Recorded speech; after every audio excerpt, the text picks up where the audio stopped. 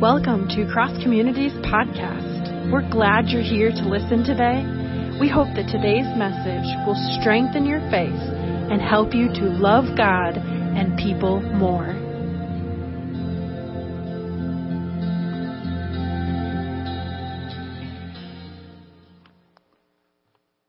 If you have your Bibles, go ahead and open them to Matthew chapter 5. We have been taking seriously the Sermon on the Mount, that if Jesus is our teacher and we call ourselves disciples, then we should know what it is that He taught.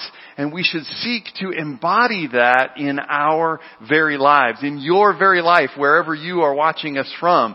This is where we are called. And so I want to take this passage of Scripture and we will read this together.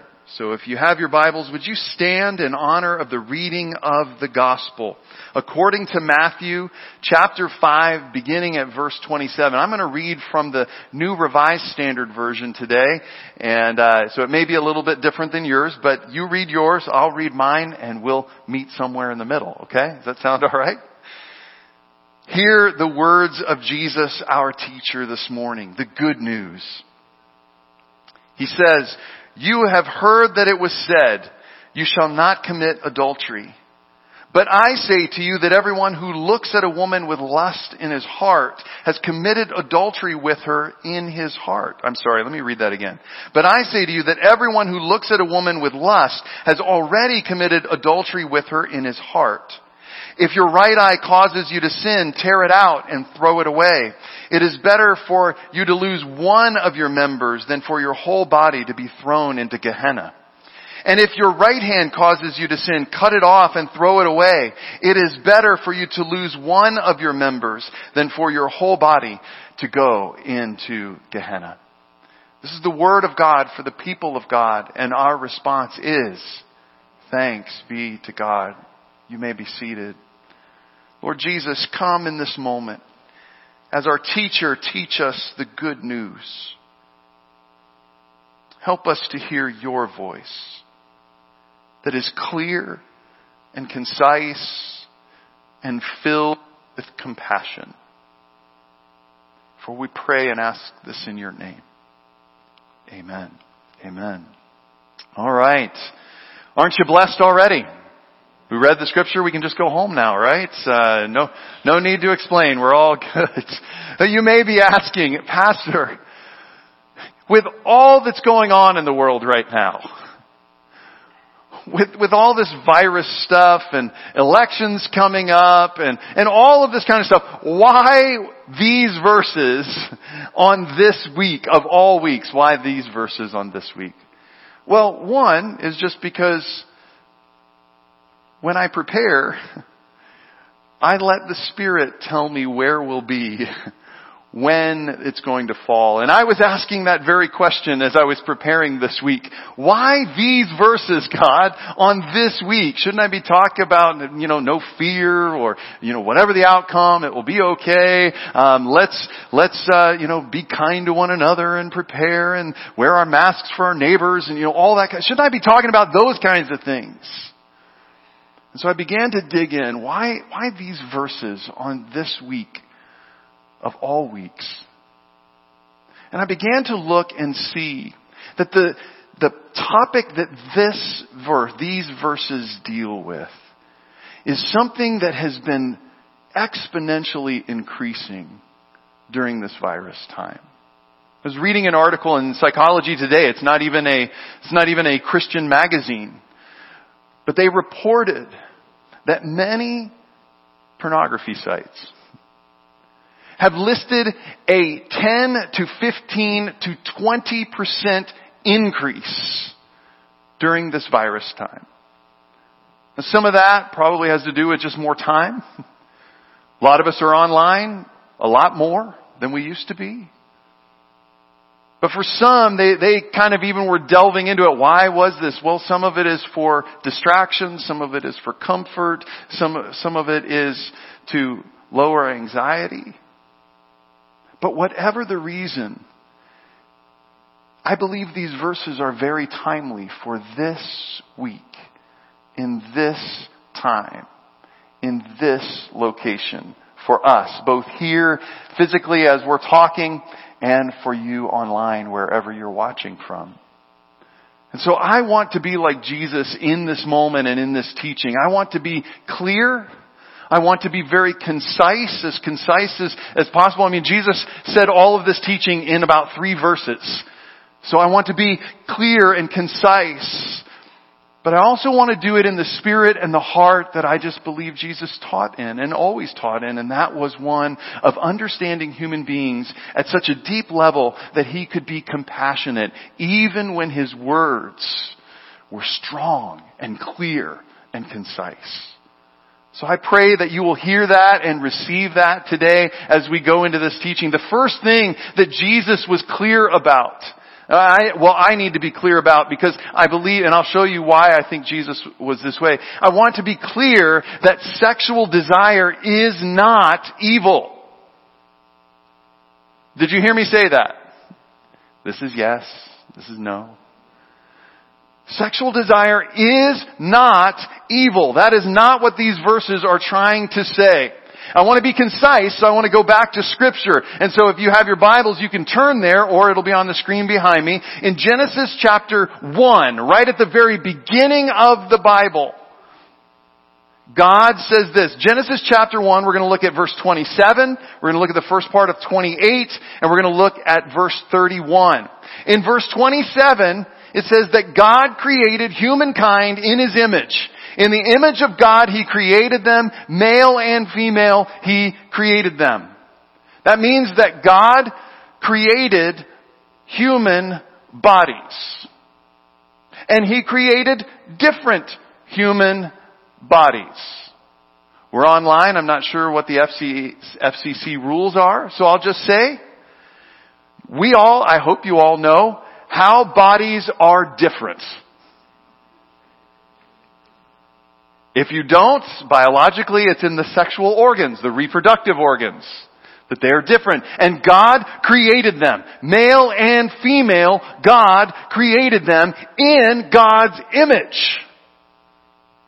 So, if you fall into those categories, and you have a gendered human body, that means you online, you are created in the image of God. And that should be something that is celebrated.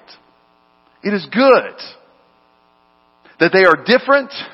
And then God moves on in verse 28 and said, God blessed them and God said to them, be fruitful, and that's a command. Be fruitful and multiply and fill the earth. It's the only commandment human beings have never struggled with. Now, I don't want to open up too much of a can of worms. I've already probably opened up one already. But I hope you all know, and you online know, how we fill the earth and multiply.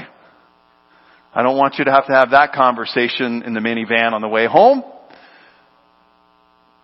But we are called to be fruitful and multiply. Not only is it good that you have a gendered body that is created in the image of God, but it is good that you desire one another, and we are called to fill the earth and multiply, to have children. And that requires sexual desire. And it's okay.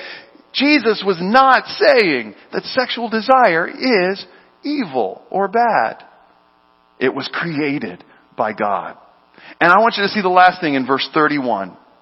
Genesis 1:31. God saw everything. God saw everything that He had made. And indeed, all the other things He said it was good. This one, after human beings are created in His image, with their gendered bodies, after He had commanded them to fill the earth and multiply and fill it, He says it was not just good, it is very good.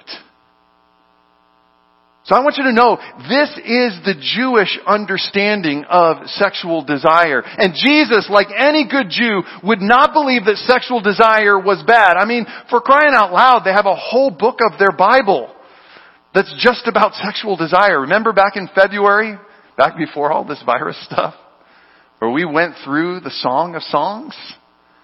It is a book of quite erotic poetry for its day. And they read that every year, usually around the time of Passover. So Jesus would have had this understanding as a good Jew that this is a good thing, this is a positive thing. So this is not what his teaching is about. That it's bad. Or that it's evil. Unfortunately for us, as Christians, as more and more Gentiles, non-Jews, became followers of Jesus, we began to kind of lose that Jewish heart. And as we began to listen to probably more Greek and Roman philosophers than we did the heart of the Jewish scripture, we did have early church leaders, some of whom we call saints today, who began to take on that Greek understanding that bodies are not good, or they're imperfect, and they're bad. And so, unfortunately, we have attached a lot of baggage when it comes to this topic, and we have taken this teaching way out of context. And so we can sometimes be known as those who really want people to repress those desires and urges, and we look on them as evil and bad, and there's baggage. But I want to be clear today. Jesus is not teaching that sexual desire is bad. Can you hear that today? I know that was a lot right up front. Sexual desire is not bad. But I also want to be clear that Jesus is saying sexual desire is a powerful force in human beings. It's a very powerful drive. It's a very powerful force. And I also want to be clear that what he is saying is that not only is it a powerful force, but the use of that powerful force determines whether it is right or wrong, good or bad. Let me give you an example of this through a metaphor, because we often use the metaphor of fire when it comes to desire or love. You can probably think of a bunch of songs. I won't list any because you'll just think I'm old. The songs I choose. But fire and desire we use quite as metaphors together. So you think about a fire on a cold night, like last night in a fire pit or a fireplace like I had in my fireplace last night. That's good. Brings warmth. It's wonderful. It's beautiful to look at. It's kind of hypnotizing. It just calms us down as we're by the fire. Fire in an oven. I mean, how many of you would love to go out of here and go get a nice wood-baked wood-baked pizza somewhere? That would just be nice, wouldn't it? Fire in the oven. It's good. It's protected. It's used for good purposes to feed people or to keep people warm. It's beautiful. Outside of that containment, it's pretty destructive, isn't it? I mean, you only have to turn on the news to look at the fires in Colorado or the West Coast. And I'm talking with my friends back in California and dealing with the damage and the destruction and the anxiety. So in the same way, sexual desire is such a powerful uniter of two people that it is safest within the protection of marriage vows, where we commit before God and before our family members that we are going to give ourselves fully to one another in the good times and the bad times, in the struggles, in the good times, in the times where it's difficult, and in the times where it's just filled with joy. Some of the deepest joys are physically experienced by people who give themselves to each other in marriage. There is something about that promise. Now, I know we'll talk about divorce next week. I know it's there. But the purpose of those standing together with family and friends in front of God is to build that safe place where you can give yourself fully to someone else. And that is experiencing some of the greatest joy, as you can fully rely that they are there with you. And some of the deepest wounds, I'm talking about this power, some of the deepest wounds are when someone breaks that vow and walks away from the body they have united with. Some of you have experienced that when it comes to something like divorce. And I have heard some people in my office as I've counseled them through that. It feels like their heart has been ripped from their bodies. And that's true. Because when they stand together, we say the two have become one. It's like trying to remove your own skin. Don't let that be torn asunder. There is something about the sacredness of this joy that can be experienced in the good sexual desire that brings people together, that it is not meant to be torn apart. And some of the other deepest wounds around this area are when desire is used to wound others. Probably some of the most traumatic wounds that I have worked with as a counselor come when someone used their sexual desire to wound a child or to abuse an adult. This is a powerful force. It is not evil. It is not bad. Jesus is clear about that. But He's also very clear that this is a powerful thing. This is something that we are to use in proper context and not just throw around. This is why Jesus takes it so seriously. And basically what He's saying is not committing adultery is a pretty low bar for society. And He wants to remember, He is saying, I've come to fill that law full. Not throw it away. It's not like, okay, you don't need to worry about committing adultery anymore, but I'm going to take it even deeper. I want you to see this powerful good force. And if it's being misused, I want you to see where it can lead. And I want you to flee from that place. Jesus is in essence saying, looking at someone for the purpose of sexual desire does damage deep in the heart of the human being that is using the other person for sexual desire. It does damage deep in the heart. Deep in your heart. He is clear that noticing an attractive person is not what Jesus is talking about. Can you hear that? Noticing an attractive person is not what Jesus is talking about. That's why He uses very specific language when He says, but I say to you, this is verse 28, that everyone who looks at a woman with lust has committed adultery with her in his heart. The word that He used there for look is the word blepon. Let's say that together. It's the Greek word blepon. Ready? 1, 2, 3. Blepon. We'll say it one more time. 1, 2, 3. Blepon. Now He could have used the word matia, which just has the word glance or notice, but He uses a very specific word, blepon. It means what we would use in English to say to stare, to gaze. And some of you have experienced the uncomfortableness of that stare from someone who you were pretty certain had a little movie going on in their mind. Jesus uses this word, blepon, to stare, to gaze. And then He uses another very direct word. It's a tongue twister, but I thought it would be fun for us to say. It is the word epithumesai. So everybody say epi. Thume. Sai. Epithumesai. All right, 1, 2, 3. Epithumesai. And that is the word that is used in the Ten Commandments to covet or to desire. So it is that stare with a very intent purpose, a purpose to desire them, to covet them, to want them. It's not about noticing attraction, but about intent to stare with the purpose of desire, or we would say today, to sexualize them. Now there's a difference here between noticing attraction and blepon for epithumesai. I think Martin Luther puts it good. I cannot stop a bird from flying over my head, but I can keep it from building a nest in my hair. I just shaved all mine off so that wouldn't happen.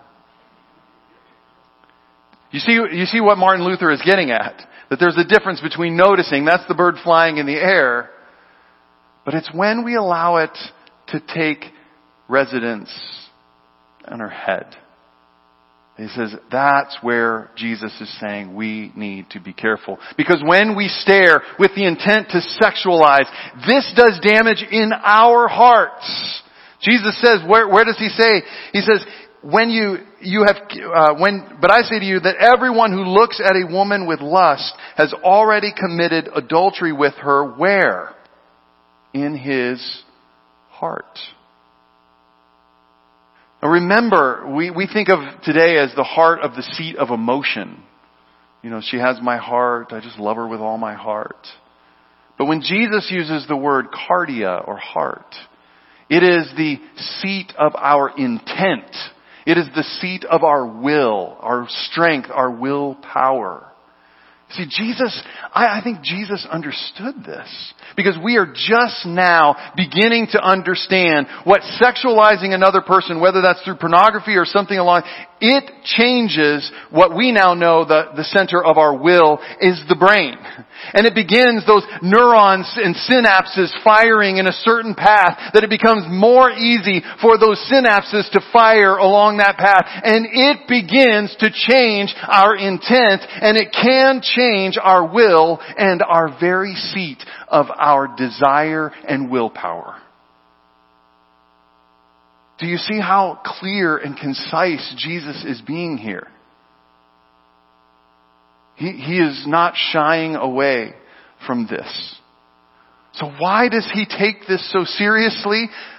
Number 4, I want to be clear that he believes that the way we use sexual desire towards others is an indicator of what we think other people are for.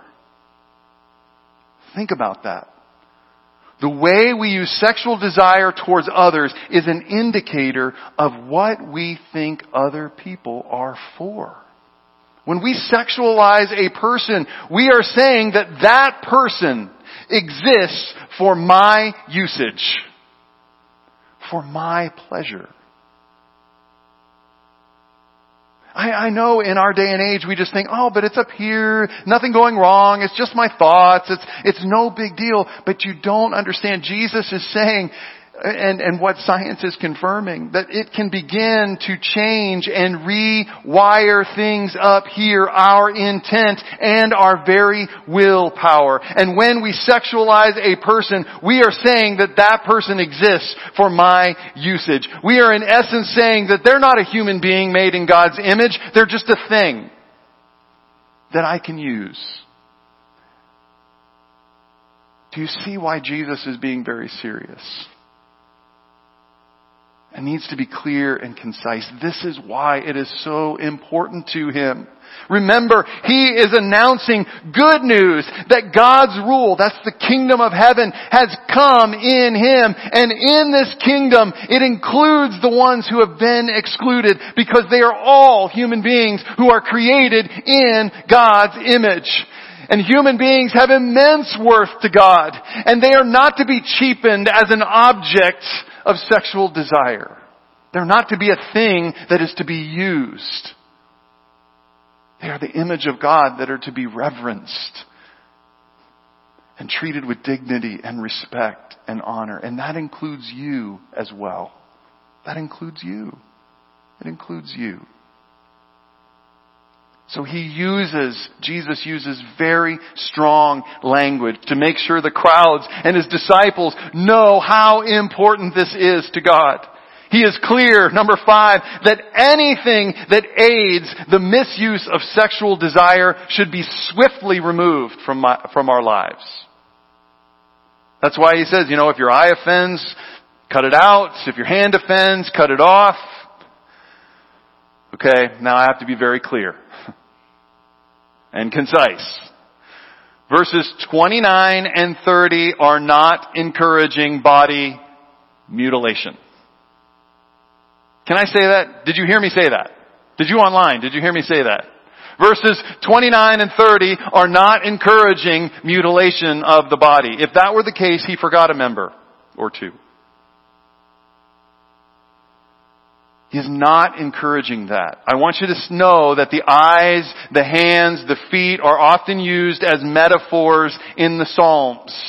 They're used as metaphors. And so he's drawing on those metaphors of the eye and the hand. The hand is often what we use for action. The eye is what we use for seeing and sometimes can signify our worldview or what we use our eyes for, what we let into our lives. And Jesus grabs those two from the Psalms and pulls them into his teaching. He is not telling you to poke your eye out or cut your hand off. Every statistic I read says in evangelical churches, 70% of men who attend regularly struggle with internet pornography. I won't ask for you to raise your hand to see if you have a bloody stump. Jesus is not calling for bodily mutilation. So what is he doing? He is using hyperbole. He is using hyperbolic language to get your attention, to get my attention, to get our attention as to how serious sexualizing someone else really is. And we've already talked about why that's important. He says that when we do this, we are throwing our lives into Gehenna. I know a lot of your translations say hell, and that's fine, but the actual word there in Greek is the word Gehenna. We talked about this 2 weeks ago. Gehenna is the garbage dump. It was the place of desecration, and they wanted it to just stay covered in garbage. But, a city produces a lot of garbage, and so what do? They light it on fire to consume some of that.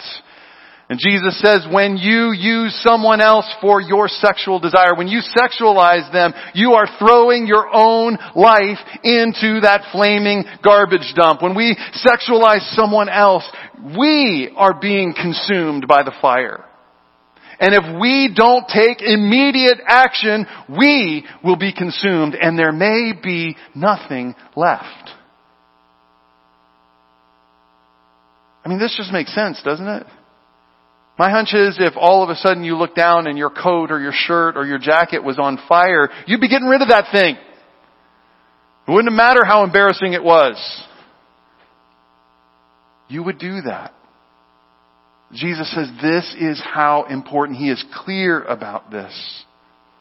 So just like you would do that, you get rid of the things in your life that are causing or tripping you up or causing you to stumble in this area. For some of you, and I know Jesus talks about men, and in his day and age it was predominantly men who would do the staring and the sexualizing. In our day and age, can I just say that one of the fastest rising groups of people that are using internet pornography are women between the ages of 18 and 40. So this is no longer just a male issue. It also includes women. And so for some of us, to get rid of that thing or to place it in the context of this powerful force that Jesus says is not good but can be used for great evil, for some of us it means in order to get rid of that, we may need to move our family computer out of our offices and into a public location in our home. That's what Jesus is saying. Do what you need to do, because this is important, that you are not consumed by this. Jesus does not want you consumed by this. He wants you to be a full human being who reverences and cares about other people who are human beings made in God's image. And you may need to do that. For some of us, you need to get a dumb phone, not a smartphone. And it will be awkward and it will be terrible and you're going to hate trying to text with, pushing numbers 3 or 4 times. Do they even make those anymore? Some of you may need to do this. This is what Jesus is saying. Whatever it is, cut it off, poke it out, get rid of it. Don't let your life be consumed. For some of you, it may mean relationships that need to be let go of. Because for some reason or another, you just can't help, or it feels like you can't help those desires that get out of control. And you may need to back away to be able to enter back into that relationship in a way that allows you to see their dignity and that they're not a thing to be used for your benefit. Or that you yourself are not a thing to be used for their benefit. Whatever it is, Jesus says, it's important. It's very important. that you do whatever is necessary. Very important. Lastly, Jesus is clear. When he says these things, I believe he is filled with compassion for those he is saying it to. And that includes you here today. And Jesus never asks you to do this alone. He will always be with you. I want you to see this because I think it's very important. We're seeing this whole sermon within this gospel. The Gospel of Matthew. And the Gospel of Matthew, the whole Gospel is about proving that Jesus is God with us. You can turn in your Bibles if you want to Matthew 1:23. And this is Joseph who is hearing from the angel in his dream. And he quotes the prophet and says, look, the virgin shall conceive and bear a son, and they shall name him what? Emmanuel, which means what? God with us. Right at the very beginning, he's like, this is what it's all about. This one who is coming is God with us. And then, if you flip all the way to the very last verse of Matthew, Jesus says, and remember, say it with me, I am what? With you always to the end of the age. It's Matthew's whole gospel that the one who is coming will be God with us. And at the very end, Jesus has gone through everything to say to us, I will be with you always. And so this teaching where he is very clear about how powerful this desire is, that it's not evil, but it can be used in a way that will consume you. And so I'm using very strong language to tell you whatever you need to do, cut that off, let it go, change your life, however you do that. He is saying that in the context of, I will be with you always. I will help you. I will strengthen you. I will be near you. As we work towards you not being consumed by this powerful force. So I want you to hear me today, you online. Jesus is with you. Now, Jesus is with you. And I want you to know that if this is your struggle, He is present and filled with compassion for you right now. Because He cares about you. Jesus does not want anyone to be consumed by this fire. He sees you as a person created in the image of God, and you are worthy of His love and His compassion and His care. He cares enough about you to be clear and concise about the consequences of certain actions and to call you into His kingdom. He still invites you to be one who is clear about this. And He promises to be with you all the way through this. And folks, I should know. It's no secret. I've shared with you before about how this has been in the past my struggle. But I have found Jesus to be clear and concise. But most importantly, I have found Him to be compassionate and present with me. As He called me into His kingdom to see my brothers and my sisters as image of God people who are worthy of reverence and respect and dignity. And it is only through His compassion and mercy that I have experienced freedom in His name and for His sake. So I wanted to close today by singing a song that is my testimony. And maybe it is yours. And I want to encourage all of us, including you who are online, to just take a moment and let the Holy Spirit do some searching for you in your heart, in your life. I hope that you will find this song to be your testimony. That Jesus calls us, yes, to this deep place. But He says He will go with us. And you can be assured of His compassion. for you in the midst of what He calls you to. Would you bow your heads and close your eyes? I'm not going to embarrass anyone with a call to the altars. But I am going to say, if this is your testimony, please don't leave this place without reaching out to me. You can go on our website at the church and you can find my email address. And if you need help with this, what we've talked about today, this teaching of Jesus, I want you to know that I'm available. And I understand.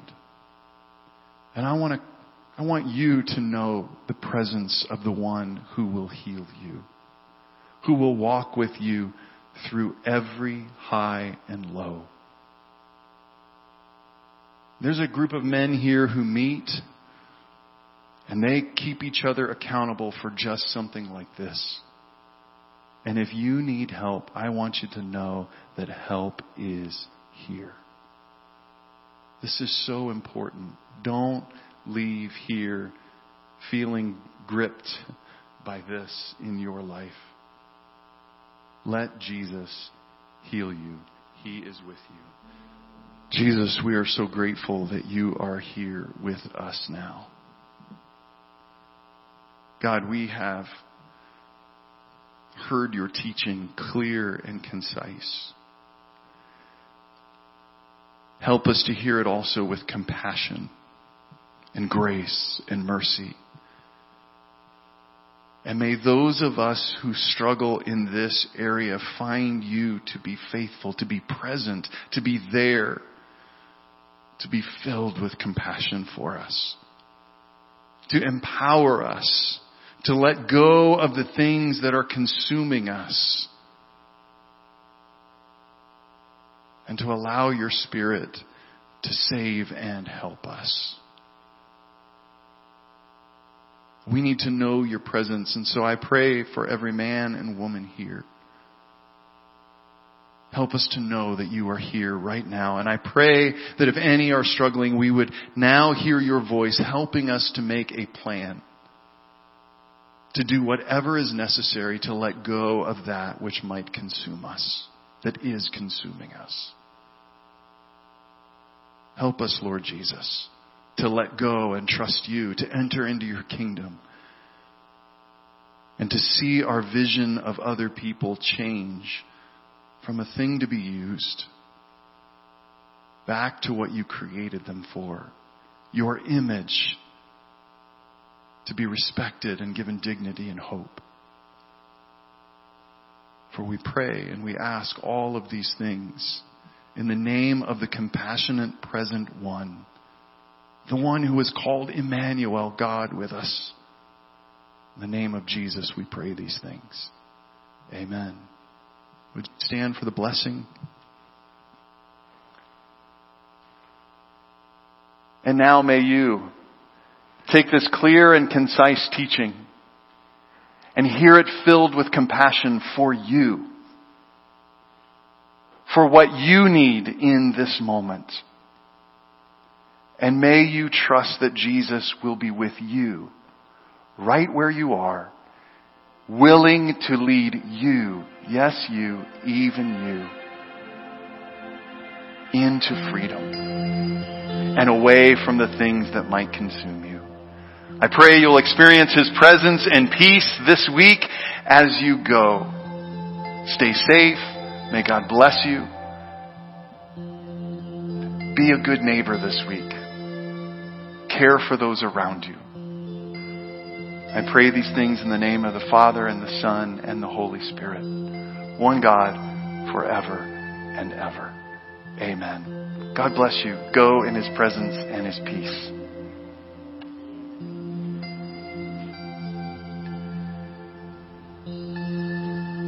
Thank you for tuning in to Cross Communities Podcast. We hope you will join us next week.